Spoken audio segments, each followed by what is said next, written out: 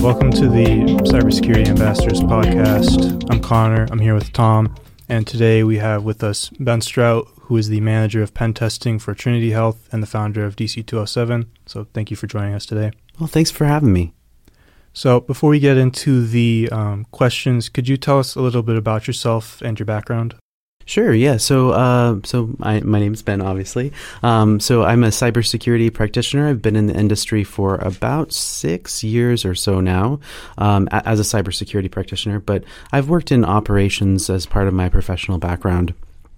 I've always been sort of around technology and, sort of obsessed with stuff ever since I was young. So it's sort of a natural, career progression for me to kind of go into this and hack all the computers. So it's super fun. So was there like a specific moment in your career or in your life in general that made you want to go into cybersecurity?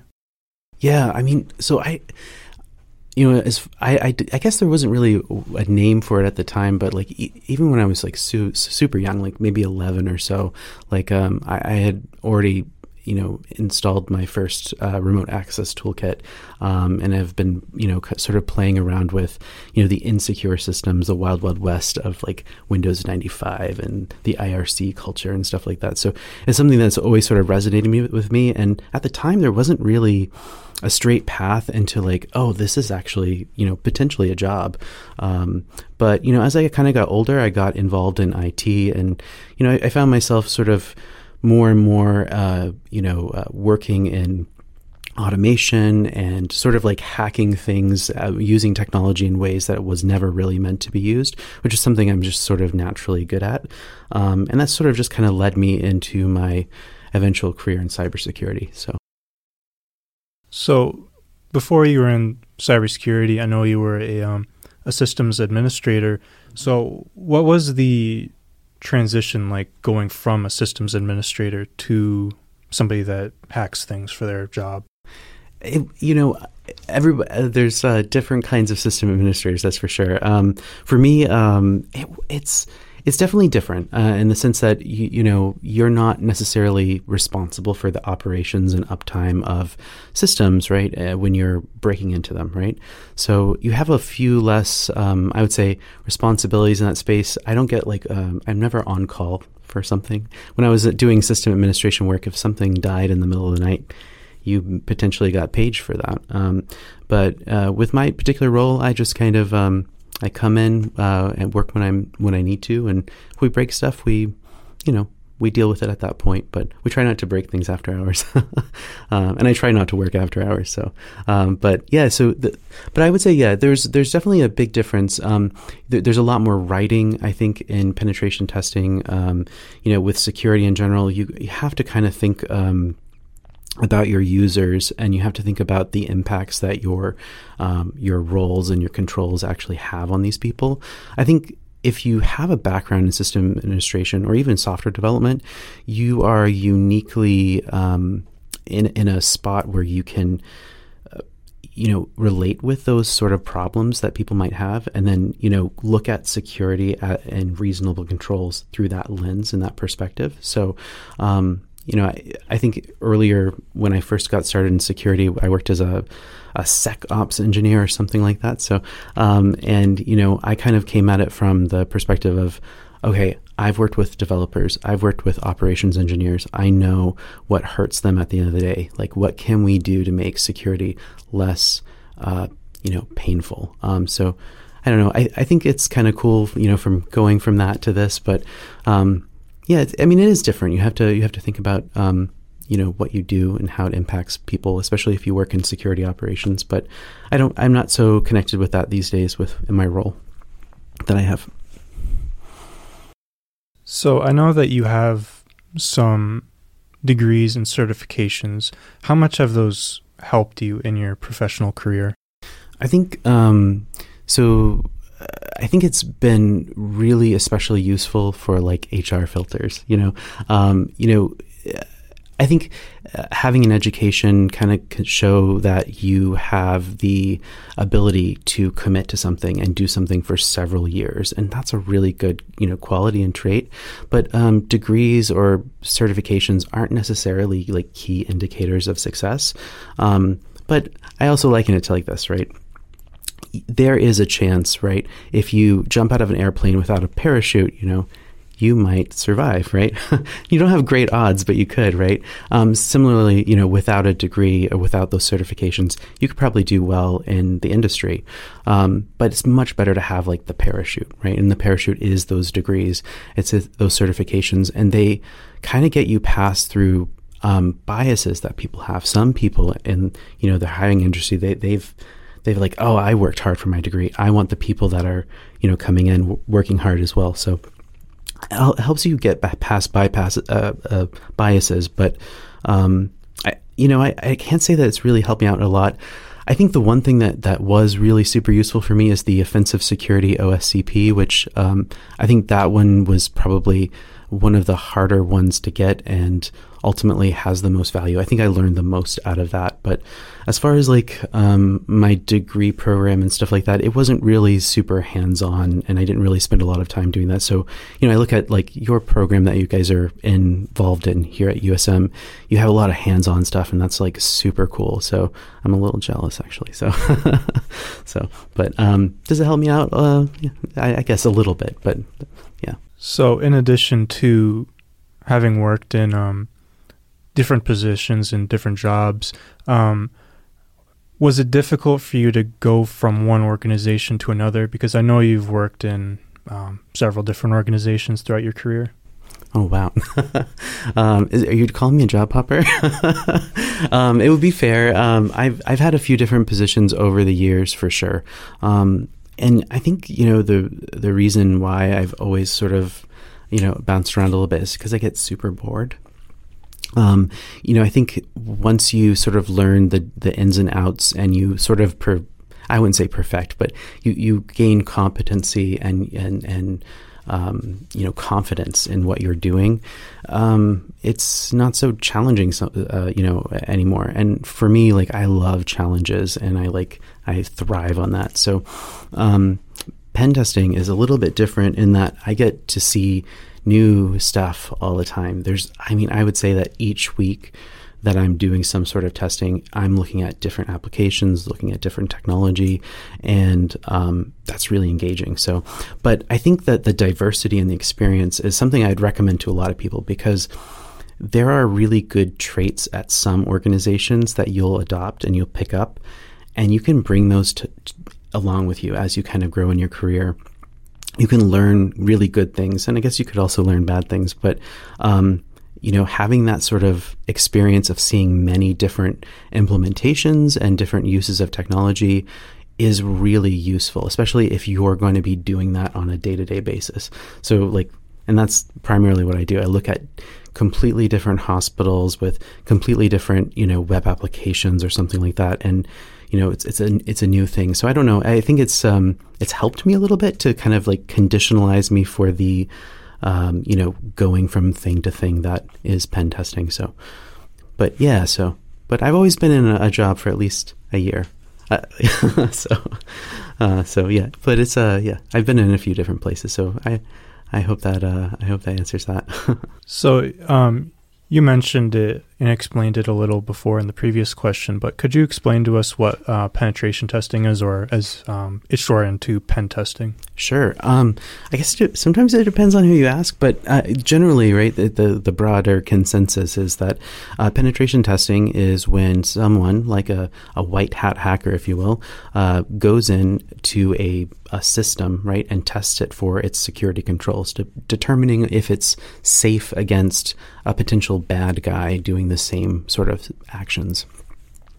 And, depending on who you ask, that might be, a lot of like vulnerability scanning that they put against a series of hosts, like that you could be testing a whole bunch of hosts and you find flags and then you attack those specific flags. Or it could be something that, you do a dedicated deep dive, reverse engineering something to one of the more bread and buttery kinds of things that I do is web application testing. You spend an entire week looking at a web application from top to bottom, and you explore that web application with test cases. It's a lot like quality assurance, where you have a predefined scope of things that you want to make sure that you do, just to determine if it's secure or not, to the best of your ability, of course.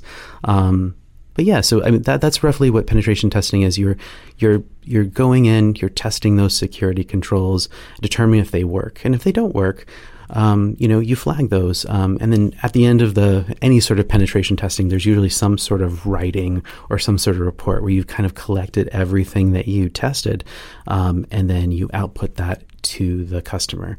And sometimes what happens is you'll spend time with the customer helping them fix those issues. Sometimes not. Just depends on the customer and the ultimate needs of that scenario. And I mean, if you have a pen test and there's only a few low things, that might be an acceptable risk to the people that are responsible for accepting risk. So I also know that you mentioned that you worked in DevOps, and I also noticed that you have worked in SecOps currently as well. So could you explain what the difference is between the two besides the name? Yeah, they're two different buzzwords, right? So DevOps is basically the fancy new word for a system administrator, right? DevOps folks are primarily focused, though, on working on cloud infrastructure, typically, right? Or automating on-prem things, like through automation frameworks. So that could be through like the use of like hypervisors, like Docker containers, or like Kubernetes, like orchestration systems. Or, again, using like AWS to roll out huge scaling pieces of infrastructure that can, go up and down as you need it. Like, good example of DevOps is like a system administrator not only taking like maybe a package that a developer might, develop, right, and give that to the DevOps person. That person might be responsible for deploying that software and making sure it goes out to all of the servers. And then they watch those servers, making sure that they continually run that software. They also might have roles related to scaling, right? So like they might be responsible for, making sure that if there's like a peak season or a peak hour, that the AWS stuff goes up instead of down, like, you add more servers to the pool. So I don't know. To me, that's what it is. I mean, DevOps is not really a job, if you ask me, right? It's a culture, right? And it's about working together with people in more collaborative ways that sort of break down barriers. Typically, developers and system administrators never work together. They would just kind of throw things at each other. And DevOps, kind of seen out of the Bay Area initially, right? And some in my I can't speak. So some in the Washington area with Microsoft. People started working closer together. They had embedded system administrators working with development teams, and the system administrators were called operations engineers. So they worked together, and it was called DevOps. It wasn't a job title. It was just something that team did. So it's not really a job title. So I'm sort of disappointed that, there's so many jobs out there that are like that. So SecOps, right, is the same thing, but you add security folks to your mix, right? So security isn't typically involved with DevOps operations. Security is where with SecOps is when you have embedded security people that are working and sometimes even automating the security necessities of the day-to-day. So in my role when I did SecOps work, I spent a lot of time working with the DevOps people to secure what they were doing, and then I built automated ways of checking to make sure that those things were set up the way they were supposed to be set up. And we did continuous monitoring, and basically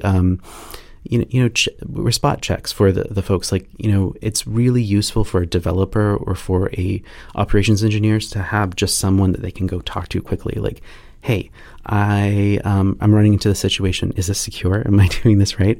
SecOps is basically, again, the implementation of people in a cultural setting. I think if anything, I was like a security engineer, at the end of the day, but the role is SecOps, and that's what it says on my resume. So, but if that helps explain the difference between the two. So I want to go back to penetration testing. So I know I already asked this about cybersecurity, but what got you interested in penetration testing specifically? Yeah, I always really liked sort of like the hacker culture, I guess, if you will, ever since I was like a kid. But, again, I never thought I could really do it as a job up until, the last few years. When Equifax happened, the Equifax breach, we saw like a huge adoption of cybersecurity programs and investments in the industry. So we saw like the development of programs that never existed before in schools. We saw new roles opening up for people, and businesses started to actually investigate and see the benefit of pen testing, especially in smaller organizations. Now, pen testing has always been sort of like mega insurance companies, like really, really big global operations, or even state departments. They would have pen testers like testing infrastructure just to determine if it's safe. That really wasn't for the common person. And, up until a few, 10 years now coming up, we didn't really see an adoption or a need for that in the industry. But now it's like an outpouring. Like everybody wants this. So for pen testing, I always kind of wanted to do it, and I saw a pathway eventually at some point in my career where I was like, okay, a system administrator, I think I could probably spin this, and I kind of looked for ways to grow in security, and then ultimately go into OffSec, which is like pen testing, again, offensive review of security. So it's been a goal for a while. So I'm just here. Eventually, I made it. So, but I've always been sort of, I would say non-professionally sort of involved in reviewing security and, using things in ways that they were never intended for. And that's really kind of like what hacking is, right? Using technology in ways that was never really developed for. So, I don't know. It's always been like, it's been part of who I am, and it's just sort of aligned work-wise now. So, so that's how I kind of got into it. So I know you mentioned the Equifax breach, and it seems like pretty much every day there's some sort of new breach or new vulnerability being written about and published. So as a pen tester, how do you stay on top of these new all the latest news in cybersecurity? Lots of caffeine. No. So one of the things that I really turn to is like my day to day is the SANS Internet Storm Center. They have like a daily podcast. It's like 10, 15 minutes long, and they highlight sort of the top level things that you need to be worried about.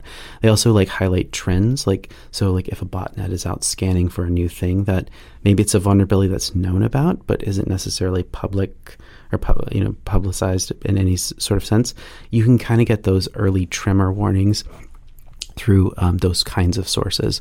I think that's probably my favorite, but usually I'm reading industry articles that come my way. I have like feeds that I pay attention to that are like sort of a combined set of things. But in those feeds you get like 20, 30 articles per day about something, right? And if you look at the MITRE CV list, right, if you look at that every day, you're going to be overwhelmed with just the amount of stuff that's coming out. So, so I think for me, it's like the SANS Internet Storm Center is amazing because it allows you to kind of like get that bite-sized thing in the morning, have it with my coffee, and that helps me out a lot. So. But yeah, so that's kind of that's how I get my my up-to-date knowledge. In case this came up, I did write down the acronyms because I can never remember it, but it's Common Vulnerabilities and Exploits, which you just mentioned, otherwise known as its acronym CVE.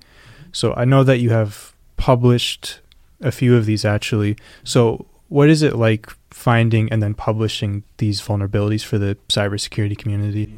Yeah, it's actually so cool. So if you think about like vulnerability scanners, just generally, they operate under the knowledge typically that there are CVEs, right? And most of them, like Qualys, a good commercial offering that you might see out in the marketplace, they have basically these big databases of all the CVEs and then markers for what those typically consist of. And sometimes it's just Qualys goes in and it checks the version, and if a version matches a certain version that also has a CVE, they flag it for a vulnerability. And those vulnerability scanners are not possible without, CVE lists.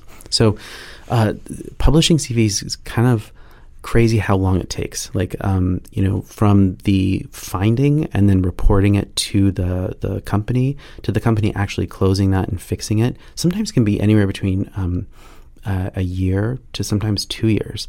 So you'll have vulnerabilities like, people won't necessarily know about that have kind of like sitting out in places that haven't really been discovered and may not be discovered unless those things go into that database.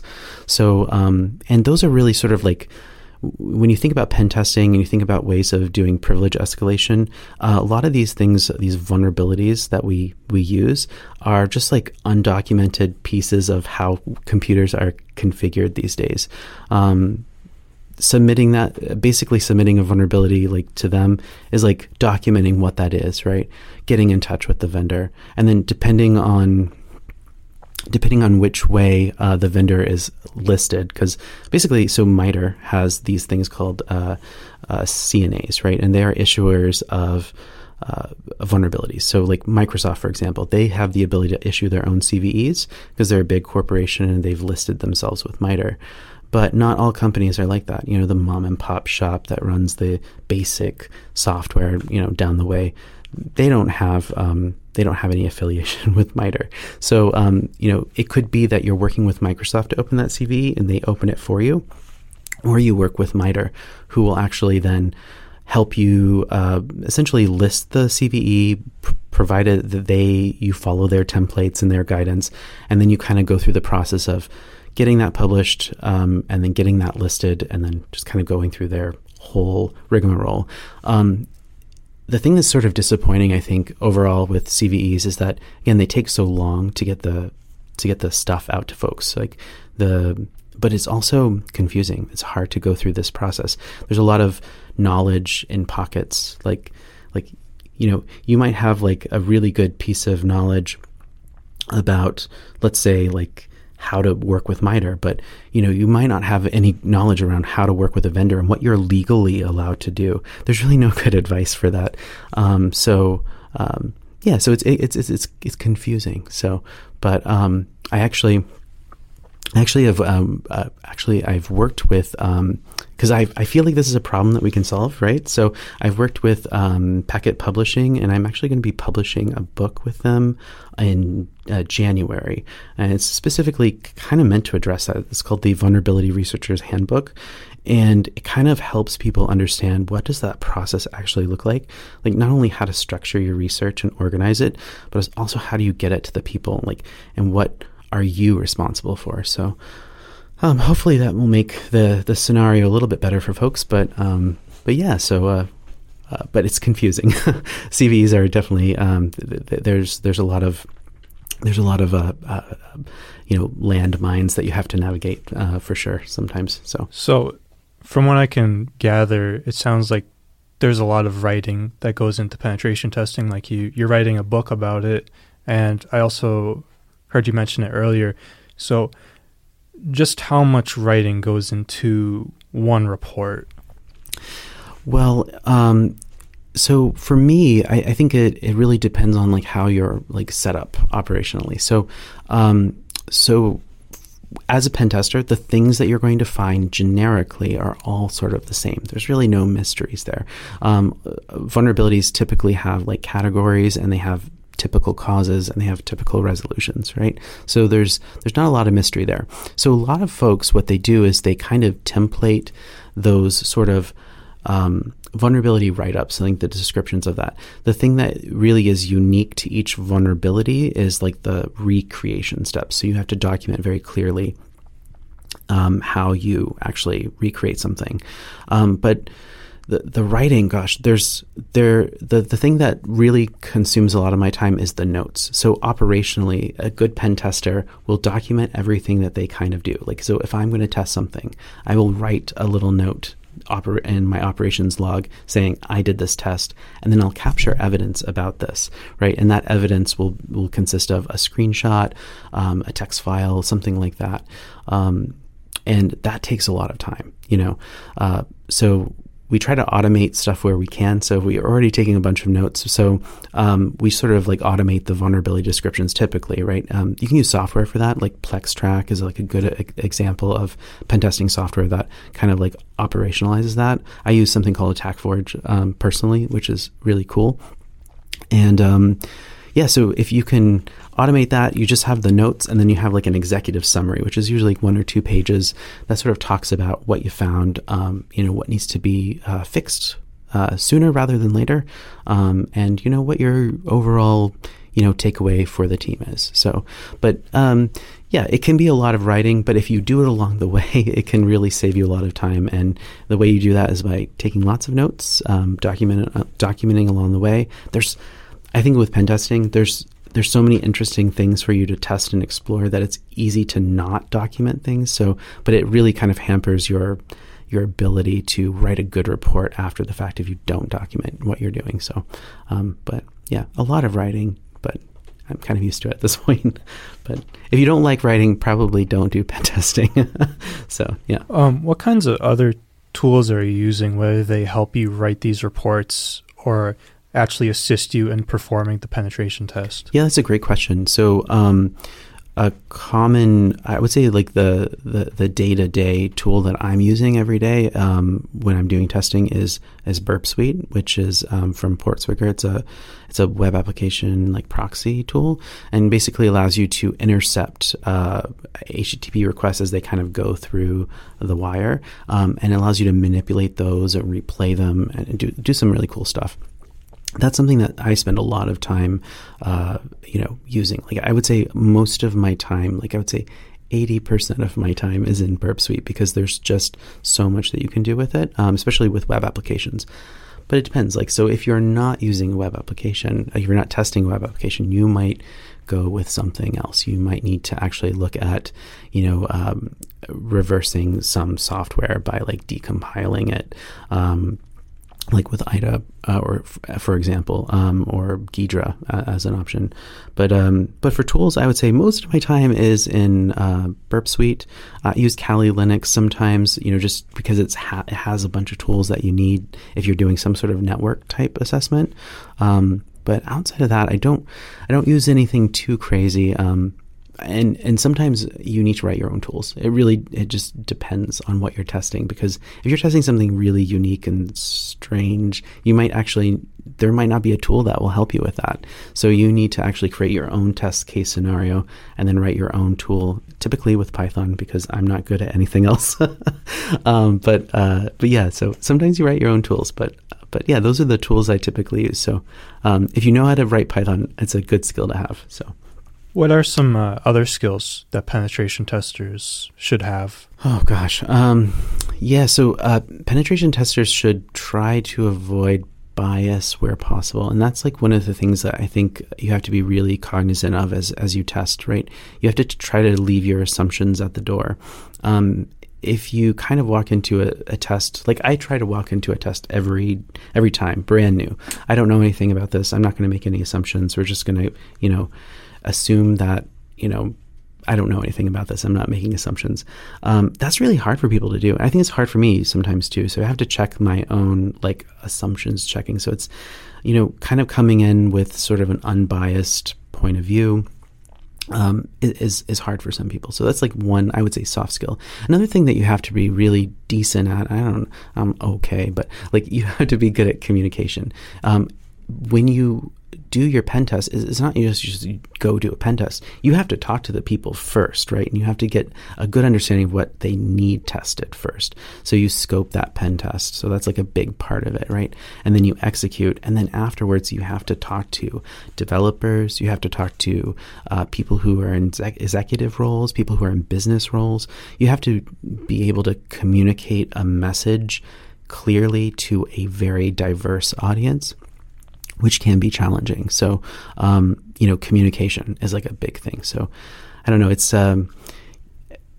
pen testers are like hard to find and hard to hire for. It's like you need someone who's like really, really technically smart about either development or operations. You need to have communication skills, and you also need to be like very unbiased and clear minded. It's just like a hard set of skills I think sometimes to hire for. But yeah, so like I think for pen testers, being very a clear communicator is like a huge thing. I've seen pen testers that who are brilliant, but they don't succeed because they can't get their message to the audience. And if you can't do that, like what good is the report? What good is the content? So communication is a big one. As a manager, are you looking for soft skills more than technical ones? Yeah, I mean, I would say so. I'm also looking for people who are actively engaged in some capacity. So, like, if you're like, a good example these days is like I see a lot of this on resumes is like people are engaging with the try hack me if they want to get into pen testing, or they're doing hack the box. Those are really good labbing things that I like seeing from folks. But the thing that I really like seeing from folks is like, if you have any technical skills, or you don't even have to have pen testing background.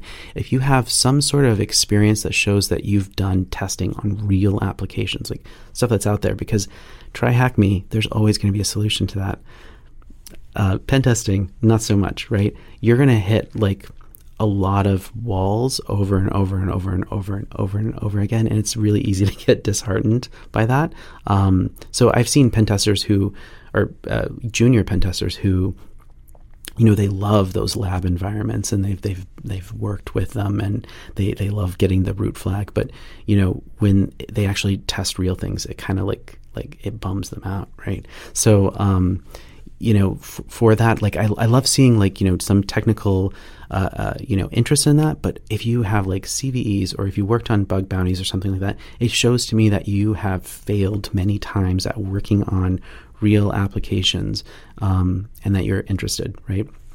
So that's always a good thing. But soft skills, yes, typically looking for those. I would say I have a preference for software development backgrounds on resumes, simply because I'm not a software developer and I want someone to like diversify my own skill set. So, but operations though, if you have like an operations background, some sort of technical knowledge there, that's always a huge plus. So, but I guess you could say both, I would say, but, and it depends too. Like if they're not a great communicator, that might be okay. If, they're really smart and they can do really good work, maybe we don't put them in front of customers. Maybe we do something else there, but it's hard, the talent crunch is here, and it's hard to find folks. So sometimes it's about, finding, the person that's probably the right person for the right at the right time, and bringing that person in and letting them grow. So, sometimes. So, what's a bug bounty? You just mentioned that.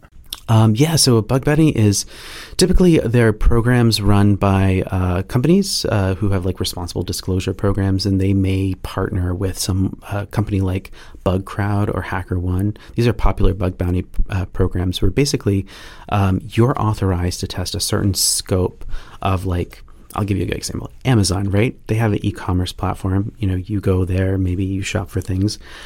You're allowed to, as a person, to go to that website and do like hackery things to it and like try to break it. And if you find something, that's great. Amazon wants you to report it, and they'll pay you for that. So if you have a successful report that actually causes some sort of risk to the organization, you can go to these bug bounty programs and say, hey, I found this, pay me, basically. But some people make it their whole livelihood. They spend 100% of their time doing bug bounties, which is great. Good. I'm happy for certain folks, but the people that I see do that are grinding super hard. It's hard to make a living off of bug bounties, but it's a good thing to do if you have the time and you want, like if nobody's giving you a job and you want to prove to somebody that you can do something, bug bounties, great way to do that. So it sounds like it's kind of difficult to get into penetration testing as a career. So what would you recommend someone that is interested in penetration testing and wants to see if it's the right career for them? Yeah. Yeah, I think probably one of the best things to do is, start in technology, something that you're interested in. I think pen testing is like usually not a first step on someone's career, right? Pen testing sort of is the culmination of an expertise in some area that you then bring a security focus to, typically. With that said, I have seen people who go into pen testing roles in their first year or something right out of college. There's definitely there's a need for pen testing. So a lot of employers are making concessions there. But I would say that, for most folks, get into something that you like and learn as much as you can about it. Try to become an expert and then go do something else and then learn about that. And then, spend some time doing bug bounties, spend some time looking at all the amazing resources that are out there. I mean, if you want to learn about pen testing, I tell people this all the time. If you want to pen test, go pen test. You can do that as a security researcher. Today, you can go find CVEs. You can go do these bug bounties. Just go do it. If you're good at it, they're going to want you to keep doing it. But the people that are really, really good at it are the people who understand how the technology works on the back end. So doing roles where you learn how that technology works is a really big thing that you need sometimes to be, I think, an effective pen tester. So it's not just you run an automated tool and it does the work for you. You have to actually understand how everything is working. Yeah, you could run an automated tool, and that would give you something maybe sometimes, right? But it's really about understanding that, because those automated tools, most times with most software, those automated tools have already been run against that software, and those obvious, like, easy pickings have already been, picked, if you will. So, sometimes it's about kind of diving a little bit deeper, learning how something functions, and breaking it at a different level. So, yeah, automation tools can be tuned to be more effective. It just depends. Like a really popular penetration testing tool I see a lot of people running, like out of the box with like capture the flags, is a SQL map, right? SQL map is okay for what it is, but without tuning, without an understanding of what's actually happening on the application, that sort of deep knowledge, you might just run it and you might say, this is as good as it gets, right? You only know what you know. So if you don't know a whole lot about how things operate or how things technically work, you might not be as effective as a tester. So I know that you are currently employed by Trinity Health, and you've also worked in industries outside healthcare. How different is it working for a healthcare industry than, say, like, a financial institution or anything different? Yeah, I mean, so you get paid a lot less money.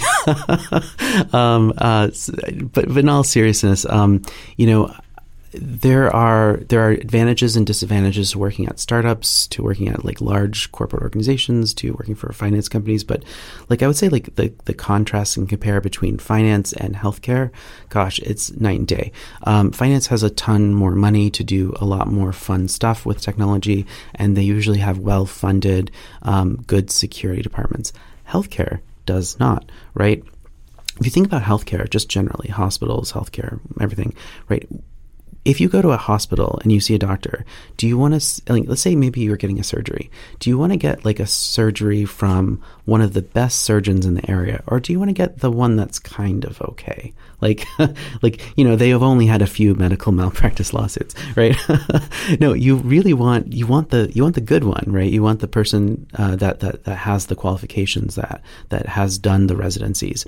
And what healthcare systems do is they hire those people and they pay top dollar to get those people in the hospital. So hospitals spend a ton of money just on their medical talent alone. And that's especially true for nurses now, because nurses have had, through the whole pandemic, they've been so burned out with just working a lot more, seeing a lot of death, seeing a lot of, trauma, that,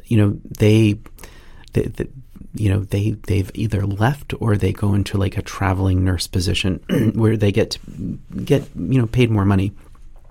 So there's been a lot of like financial challenges with paying that staff.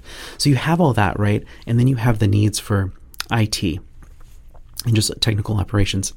Excuse me, frog in my throat. So you have those needs for technical operations. And so back when Barack Obama was president, there was the Healthcare Act, the American Medical, is it AMA? I don't know, the Affordable Care Act, ACA. So one of the things about that legislation that a lot of people don't realize is that it actually instituted that medical records should be used in a certain way that's like federally regulated. And then it also affected how hospitals got reimbursed from Medicare, which is like a huge thing. So the government pays a lot of like older folks, they're retired, right? They get healthcare payouts from Medicare as the Social Security, insurance program, whatever. But unless hospitals invested in these healthcare technologies, they would not get the same kinds of payouts. So what hospitals had to do, they were already sort of struggling with needing, like, getting good technology in their systems because they just didn't have the money for it. They also had this new thing that they needed to do. They needed to buy all this EMR stuff, and they needed to make sure that every doctor had a laptop. And you guys are younger, but when I was like younger, when I went to the doctor, they would just show up, and there would be maybe some paper charts or something like that. There would be not many computers. Now they're like in every room, and it's because it's required, right? So you have all those expenses, and then okay, now you have to secure it, right? So then you have that expense as well. And at that time, there's sometimes like hospitals say, we're going to do the best that we can. They can't hire necessarily top talent. They can't necessarily get the best tools, it's just not as good, I think, sometimes, like, money wise for security professionals. The reason I love it, the reason I like it so much, is that it makes a difference, right? There's so much wrong with like healthcare and the healthcare systems that are being used today. And unless somebody does something about it, like, it's never going to get any better. So, I'm partially motivated to stay, in healthcare simply because there's just such a big need for it. And I feel like I'm doing work that matters. If you work for a bank, I'm not saying that not working for a bank doesn't matter, but it's balance sheets and ones and zeros really at the end of the day. It doesn't feel like you're connected to anything that really actually impacts somebody. Where in healthcare, you're actually securing the software that like might be used in an operation on somebody, or a big thing that I just recently tested, and I can't really talk about what's there, but is software related to how blood results, like in like chemistry results from labs, like so they take your blood or urine or something like that, they get processed at like a lab. We tested systems that are completely insecure, and they are leaking like social security numbers, and they have all these horrible things, and like people just don't know about that because it hasn't been tested.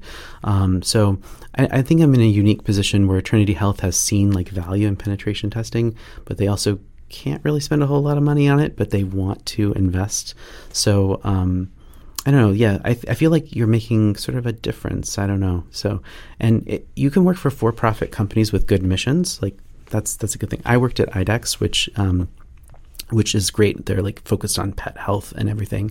But at the end of the day, right, sometimes like with healthcare, they'll go the extra mile to make sure that things are fixed because patients matter. Whereas, in some, and again, I'm not saying that this is the case, so don't sue me, IDEX. You might sometimes people see security risk as an acceptable risk. And sometimes I think accepting risk is dangerous and can harm people. And I've seen it harm people. So I think healthcare is unique in a way where, it focuses on patients and there's so much work to do. So I would say anybody work in healthcare, it's so cool. So I mentioned at the beginning of this episode that in addition to being a penetration tester, you are also the founder of DC207. Could you explain to us what DC207 is and what it's about? Yeah, so DC207 is a local hacker meetup group. So every year in Las Vegas for the last 30 years or so, there's been a conference called DEF CON, right? And so the conference is largely attended by hackers, and basically it's a lot of passionate people coming together to kind of explore security in, I would say, unique and sometimes subversive ways, right? So I after my first DEF CON, I was like, wow, this is amazing. Like, and, I kept on thinking to myself, like, I really wish like there was like more of this. And I think at one point in my DEF CON going days, I went to a talk on a Sunday. And it was a panel. It was about how to run a DEF CON group. And basically it was just like these people talking about how they run these, they're called DCGs or DEF CON groups. Or anyways, they run these groups and, how it's been great for them because they connect with people locally who also have similar passions. And maybe they don't get out to Vegas. Maybe that's not really their thing. But they like to connect with other people about this sort of common interest. And people said, "Oh, yeah, there's probably one in your area." And I went home and I looked it up, and there wasn't, or there was one. It had been dead for years though. So I was like, well, I had been, and Maine is great. There's lots of like little technology meetups, but I always felt like there was like a real heavy sales focus. Like there's a real heavy like commercial thing, and I knew like at the end of the day, most professionals, they don't want to go and like sit in a conference room and watch a sales presentation. Like that's not really engaging. And that's why like a lot of those things are sparsely populated by people who just need to get credits for a certification or something like that. I wanted to create something that is sort of, again, creates opportunities for people to connect with each other and have fun and like do stuff. So I was like, let's do it. We'll create it. So DC 207 is basically the DEF CON group for Maine.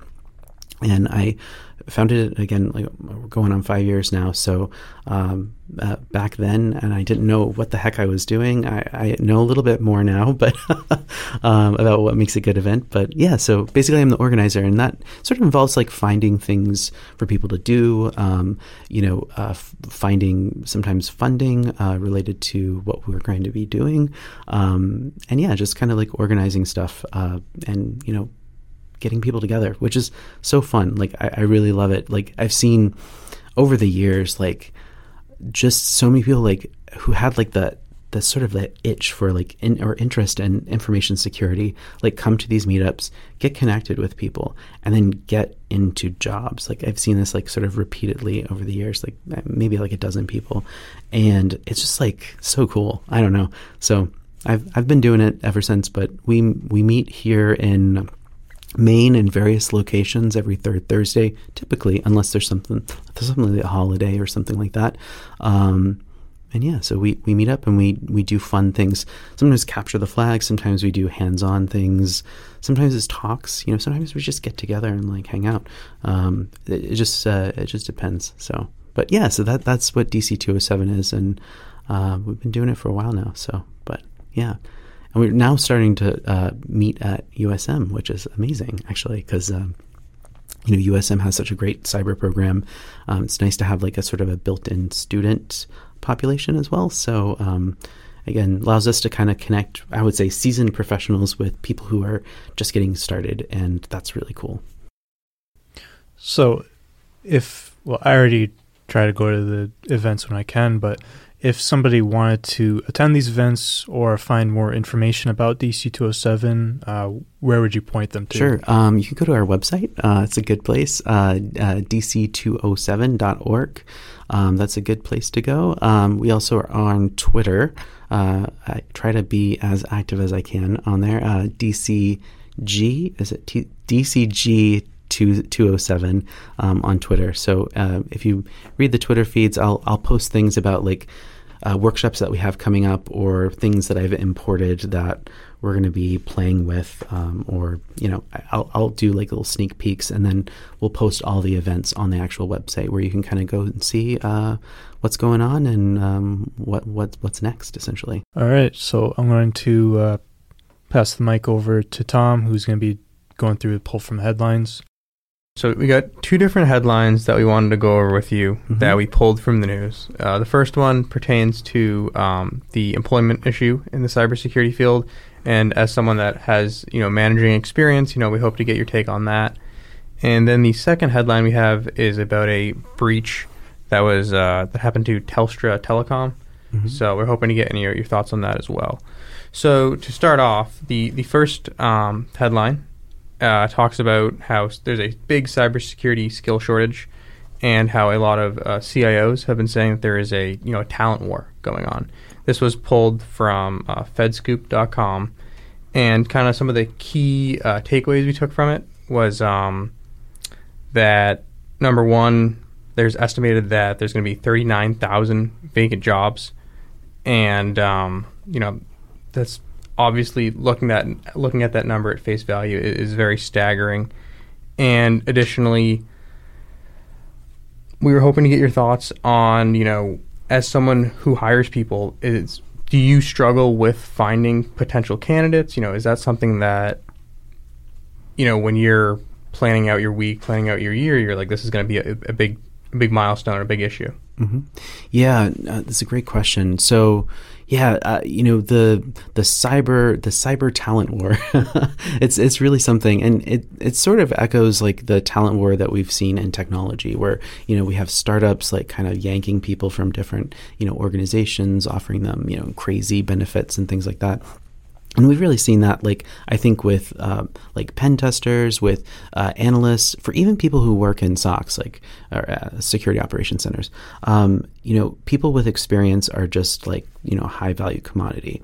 I think I've read a similar piece that was about the Department of Homeland Security and how they have been like hemorrhaging people and losing opportunities to just keep folks engaged. And it's, they say it's money, and I think that's definitely part of it. But, there wasn't like a lot of opportunities for folks, but I see it, for these open positions, though, a lot of times they are for senior roles, right? So organizations have problems, like complex problems, and they might have been caught in the crossfire of this war, right? And their top people have left, and they need top people to come in and like direct the flow of things. So, a lot of this like sniping back and forth and the open roles that exist now are for senior roles, people who have had experience already, which is disheartening, I think, because there's only so many cybersecurity professionals, right, that only have so much experience. We need to kind of, I think, as a community, try to figure out how to onboard folks. I see so much like opportunity and like taking like maybe an intern or something and like rolling them into some sort of role in my own organization, just to kind of, again, provide good value to that organization, because you might pay less, but there's opportunity for growth, not only for that organization, but also the person that they're employing. And that's I think that means a lot to folks, right? Like a company investing in me, like, that's very cool. But yeah, no, the talent war is real, and with healthcare, like I said, we don't pay the most. And, for that, there are people who can make, 20, 30% more easily, in a for-profit organization. So we find it's very difficult to get qualified candidates, especially for, actually I have an open position right now for a penetration tester with 1 year of experience. Impossible to find someone who is even interested in it, which is really tough. So, I think we as a community need to be more accepting and open to new folks and try to train those people up and invest in them, because the qualified folks are not findable. And I feel bad for organizations that don't have leadership that recognize that, or maybe don't have the ability to hire junior people to train, like if they were missing their top people. And that's the truth. Like I've seen that with other organizations, and I've seen people like, oh, I'm feeling bad because I'm leaving an organization that I'm their only security guy. It's like, oh, that sucks, but like maybe they should have more than one security guy too. So I don't know. It's partly leadership, partly self-inflicted wounds sometimes, I think, too.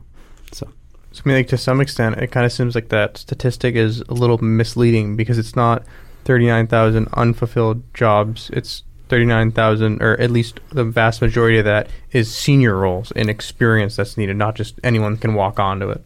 Exactly. And those roles are not usually paid very well. That's a lot of times one of the reasons that we see people not going into those roles is like, well, I can work in the Bay Area remotely even now because of the pandemic, right? Lots of folks have the ability to work remote. I can work remote and I can make sometimes even twice as much, right? With, the same amount of stress, right? And like, I'm a human being. Like, why would I not do that, right? But I think, for folks, it's who are in that space and they're in the cyber war and they're thinking about what they want to do with their lives. I think there's a certain point where there's like, okay, there's a certain amount of money that you need to make to like live and enjoy life. And I think you can attain that easily with cybersecurity. I think it's really, really important to find like what resonates with you. I don't know. For me, it's like healthcare. So, but yeah, I would say most of them are, senior roles, like for the most part. So, and that's hard because I know like a lot of students hear that there's so many open jobs in this thing. And it's like, oh yeah, but only like a small percentage of them are actually like junior, or people are open for these junior roles, which is, I would be disappointed personally. Right. So. There's definitely a big concern of mine. So, with this talent war, of course, the idea of poaching and stealing employees comes up, So first and foremost, what are your thoughts on this? And is this something you've had to deal with? Yeah, I can't say that I've had to personally deal with the poaching, thankfully. Yeah, no, I would say that I don't have to. I don't get to see that too often. So, but I've heard stories. I've heard stories, but it's like, it's a free market, right? We're in America, right? We're capitalists, right? So, if a company has the money, they want to pay for that talent, and they're willing to woo that talent, that's just the way it works sometimes. So, I think, I would say to folks, if you're being wooed by another company, just make sure it's not a competitor and you don't have some sort of agreement with your own company about your ability to work. Sometimes companies will make you sign agreements that say you can't work for a competitor, which we will decide who is a competitor at any given time, right? You can't work for a competitor for up to 1 year after leaving our organization. And those are legally binding contracts that most people just sign when they get hired. Mm-hmm. So it's something you kind of want to be aware of, I guess, if you are getting poached, if you're out there getting poached. But yeah, so that's my take on that. Well, we really appreciate that. And I think you had some great insight there.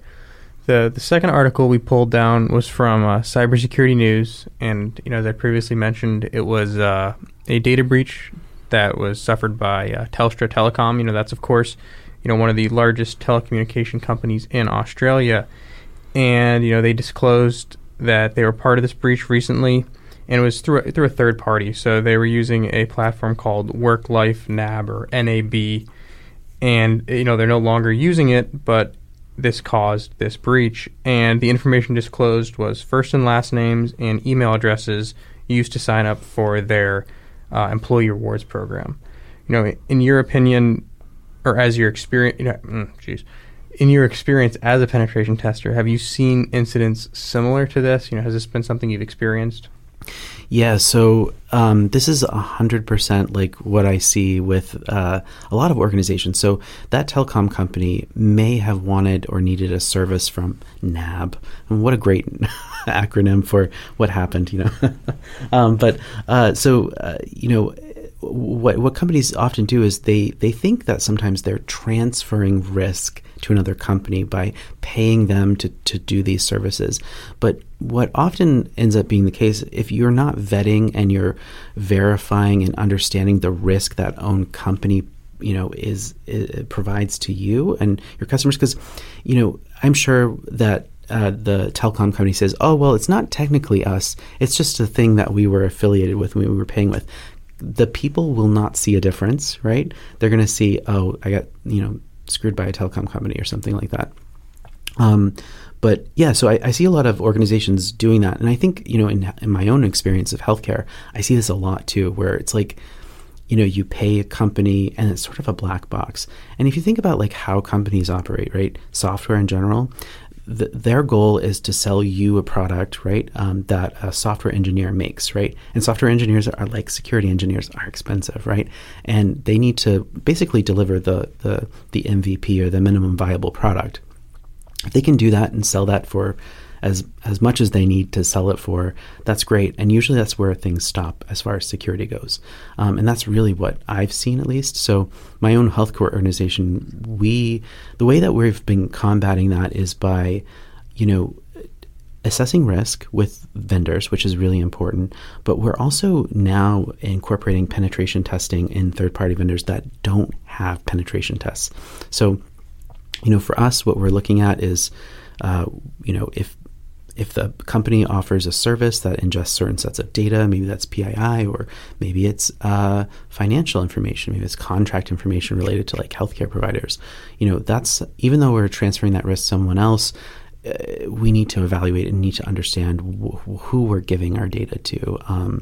And I think a lot of companies, they feel like safe in a way, just because they're like, we're paying for this problem to go away.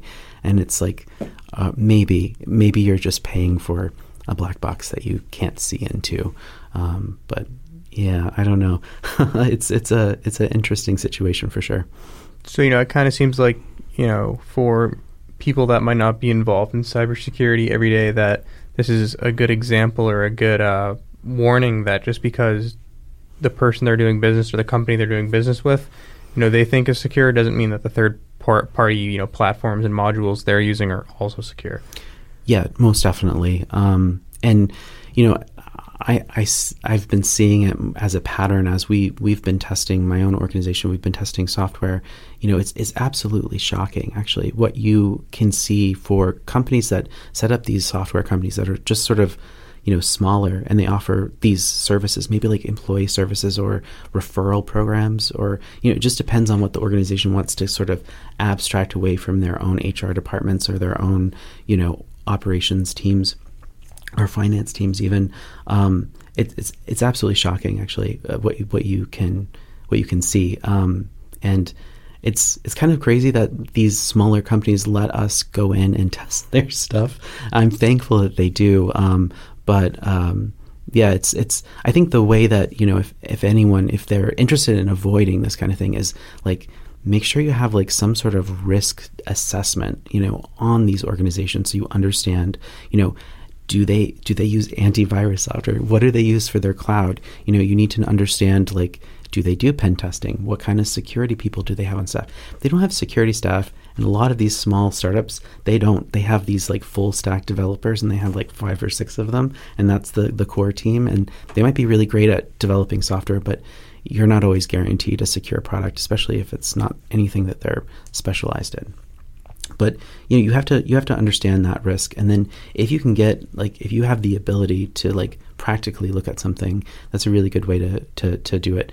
There are like public services that you can use, like like security scorecard, but I have my own reservations about security scorecard just generally. And they can give you kind of like a scorecard of what that company looks like as like a company that scans the web for information about companies, but their information is not complete and is often inaccurate. So, I would say that even if you're looking to abstract your understanding of the security away, you may also be sort of disappointed in what you're paying for. So, obviously, you mentioned you're in the penetration testing role. Mm-hmm. You're not doing as much of the defensive operations, but in your mind, is one kind of last takeaway, after a breach like this, how could a company like Telstra, mm-hmm. Move forward from this? What's the best practices to kind of recover from this type of incident?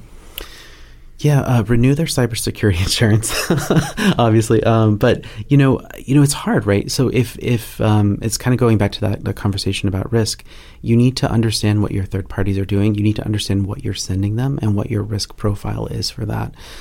So I would advise this telecom company to, maybe take a quick look at what they're doing for risk assessments with third-party vendors and how they're setting that up. And, do they actually understand what their risk is? They may have, and this is a side that a lot of people don't like talking about. They may have understood this risk, right? They may have clearly understood this risk. They may have deemed it acceptable because it was their employees and it was those people's email addresses or something. It was employee data, right? Yes, it was. It was an internal employee rewards program. Right. So they may have felt like, well, it's our own users, or it's our own employees. Maybe it's not such a big deal, mm-hmm. right? And that's where you go through like risk acceptance, which is sort of like a dark side of understanding risk. By understanding the risk, understanding the consequences, and choosing still to do that. And maybe saying, oh, well, we have the cybersecurity insurance. So if anything does happen, and maybe, they might not actually end up with any sort of repercussions because it's, basic PII, nothing too complex, but like it just depends like on the laws of that country. In the United States, there's not really any good privacy laws. In the European Union, there are better things that protect users, but it's more along the lines of, the right to be forgotten. But I don't know. I feel like as a country, like as a body of people, we need to hold our own folks more accountable, right, for how they're handling our data. And there's really not any good legislation that's out there that says, as a company, you need to protect your people's data using this and following these kinds of things. We just don't see that, right? We see that in healthcare a little bit with like health information, but for private information, it's sort of like the Wild West. And people, and that's what sort of allows for these random companies to kind of come into existence, take all this data and be reckless with it. If we had maybe some more regulations around operating software services, that might stifle some creativity, but it also might provide better outcomes for users and companies generally. So well, we really appreciate you taking the time to join us. I think we covered some really important topics, and I really appreciate your insight on these. So thank you very much. Yeah, thanks for having me. I really enjoyed it.